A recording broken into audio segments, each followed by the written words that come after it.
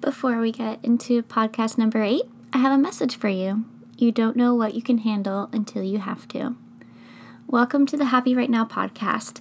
Today we're going to skip the intro, so if you want to learn a little bit more about me, you can do so on RebeccaKSampson.com. This episode is in response to a few others, so for your homework, I recommend you listen to episode 2 on perspective, and then also episode 7 on gratitude and pain. Going through situations like this helps you formulate your goals and push you into your next state of being. I know my life wouldn't be the same right now if what I was about to tell you hadn't have happened. So I told myself I wasn't going to edit this podcast, and now I'm a little nervous. Okay, a little over 1 year ago, my husband was diagnosed with cancer. Before I get into the story, I'd like to say that he is now cancer-free, because when it comes to him, I have to start with the happy ending. I honestly can't form words without saying that first. He is going to be okay, and I am forever grateful for that. I originally shared this story during the Pondering Writing Retreat, and I also gave some other insights into the battles my family has gone through, so if you'd like to also learn about how our son came to be, you can find the link to that chat in the show notes. So it all started summer 2017. It's so crazy that it's only been a little more than a year, because the transformations that have happened in our family since then has been astronomical. This feels like something that happened yesterday, but also 5 years ago. So summer 2017, a growth began to form on the inside of Chris's mouth. He thought maybe he had bitten himself while eating, but instead of it going away in a few days, it got bigger and bigger. So we went in for a biopsy that July and waited some more. Waiting is the worst, isn't it? That's the thing that I hate the most with my anxiety. Waiting is just it nauseates me. So we had to wait more than a month to get answers, because the team testing the tissue was just flabbergasted. Our diagnosis came August 18th. I got the call while I was at my desk at work and completely lost my shit.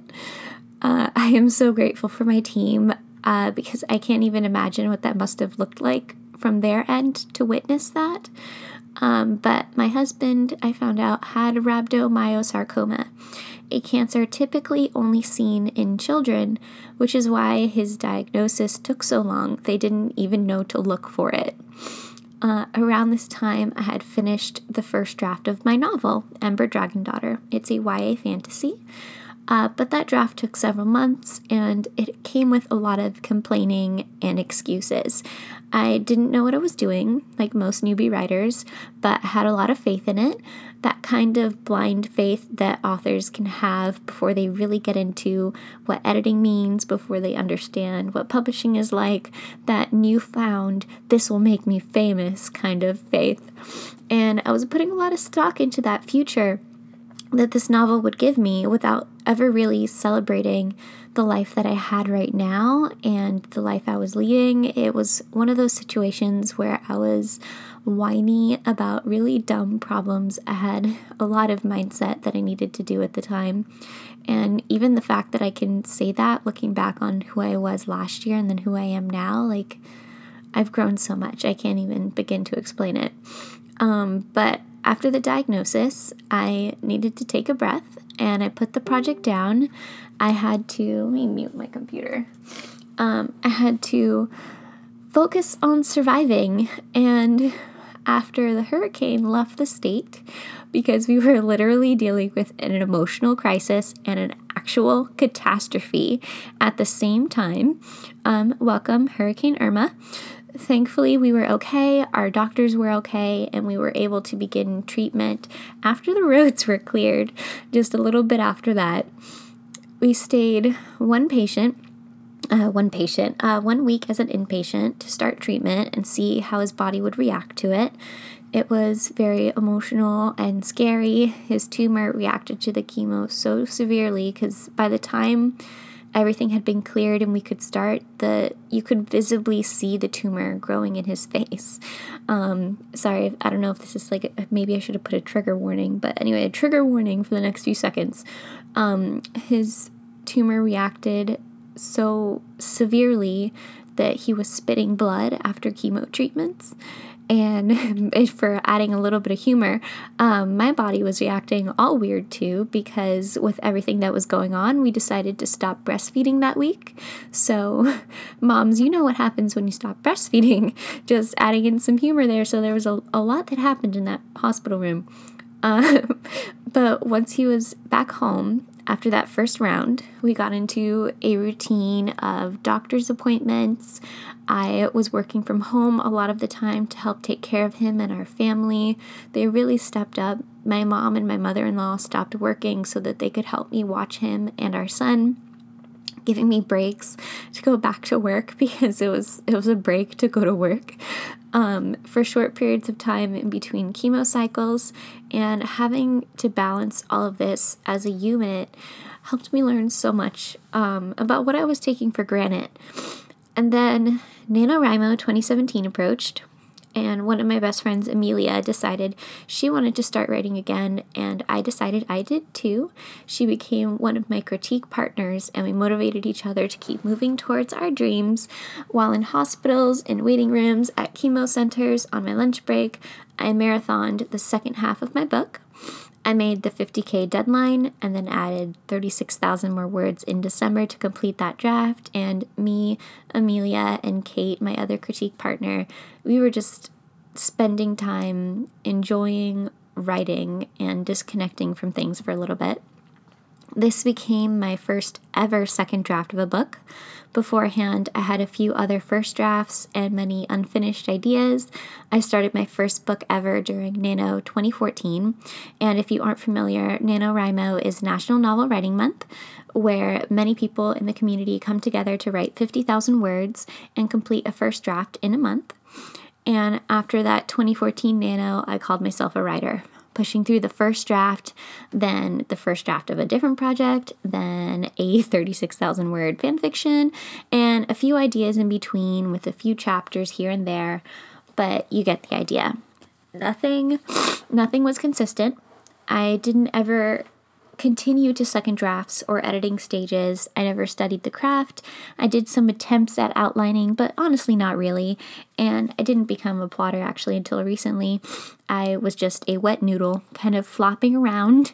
I didn't understand story structure, and I didn't try to. I was just kind of fooling around and having fun, which is totally valid, but I didn't at the time call myself like I was just having fun. I was like, I'm a serious writer. And looking back, I can definitely see how my actions didn't reflect that.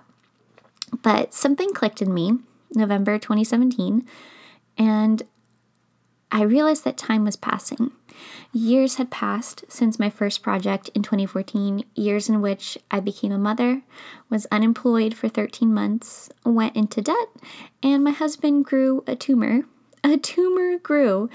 It could have been all over. And this is a little bit of these thoughts are going to get a little bit weird for a moment, but if we had had a terminal prognosis, which thank God Chris never did, but Chris may never have seen me meet the goals that I had been talking about for 3 years. And oddly, I think about J.K. Rowling's mother a lot. Weird segue, but J.K. Rowling's mom never met Harry Potter. My family could have been gone in an instant. I could have been gone in an instant. And at any moment, we could find ourselves 70 years old and in the same place we are in right now. And that's tragic. If action doesn't happen, if you aren't growing, then you are dying. And when Nano 2017 happened, that's when I became an author. That's when I understood that time was going to pass anyway, and I had to move, not just for myself, but for my family. I had to show them that everything was going to be okay, that life was going to move forward, that together we still had a lot of amazing things to do. I wanted my son to go to career day at school and introduce his mom as a mother, and I knew that that wouldn't happen if I kept doing the things that I was doing. So January 2018, My husband had a 12-hour surgery. Sorry, no, not 12 hours. It was pitched as being 12 hours, but it ended up only being 9, which when you're sitting there, it doesn't really matter if it's 9 or 12. But he had a 9-hour surgery to remove the tumor, and then about a week in the hospital. I stayed with him in the hospital and started really engaging then in the writing community. January 2018 was when I feel like started that real shift in me. I started listening to podcasts. I started listening to Manifestation Babe and Style Your Mind by Kara Alwaleba. I discovered the Plotter's Life Challenge with Brittany Wang, and then through her, I met Bruna Reese and Micah Orth, and the Pondering Writing Group began. I met Bethany Atazada, I said that wrong, Atazada, who's a huge inspiration to me right now, and I found Kristen Martin and Kayla Walker in the AuthorTube community. This is just a sample of people that have catapulted me into a whole new world, and by March and April, I shed my old lifestyle blogger skin and started to create the beginning plans of my writing career, and I left all those other half-baked ideas behind. And in another hospital stay around that time, you tend to lose track. For a while, we were going to like 16 appointments a month, which is it's insanity. And I read Make 'Em Beg to Publish Your Book by Dr. Angela E. Lauria, and I started beginning to really understand that the power was within me. I finally put 2 and 2 together that the validation of others was not what I needed. I figured out that the only acceptance that I needed was within myself, and I decided finally to choose myself, to go further and harder than I ever had before, and truly make the life I wanted to lead because it was all in me. I figured out that I was the master of my universe, and that everything around me was a lesson to learn. And by the time August 2018 came around, and my husband was in the clear, cancer-free, just in time for my son's 2nd birthday. Okay, calm down. I am about to finish the draft of my 3rd book. I'm in the middle of a beta reader round right now, and I've gotten comments that my story reminds them of Divergent and Red Queen. My novel planning tool, the Happy Story Bible, is out now, and my online course, Social Media for Mindful Authors, where it takes everything that you think about social media and it kind of turns it upside down, is live. And I've become an author, an entrepreneur, and have decided my publishing path so that not only am I having my debut year in 2019 with my debut book, but multiple projects will be published in 2019. And you read that right. You heard me. I call myself an author. Right now, I am an author, despite not yet being published, because all that you have just heard is the story of someone that finally decided to take their life seriously after tragedy, to do what it took to learn and get better every single day. Whether you are published or not, if you are creating a story and a world only with your mind, then you are an author, and no one can give that to you. You have to take it for yourself. And the best part of it is that now my husband is reading my book.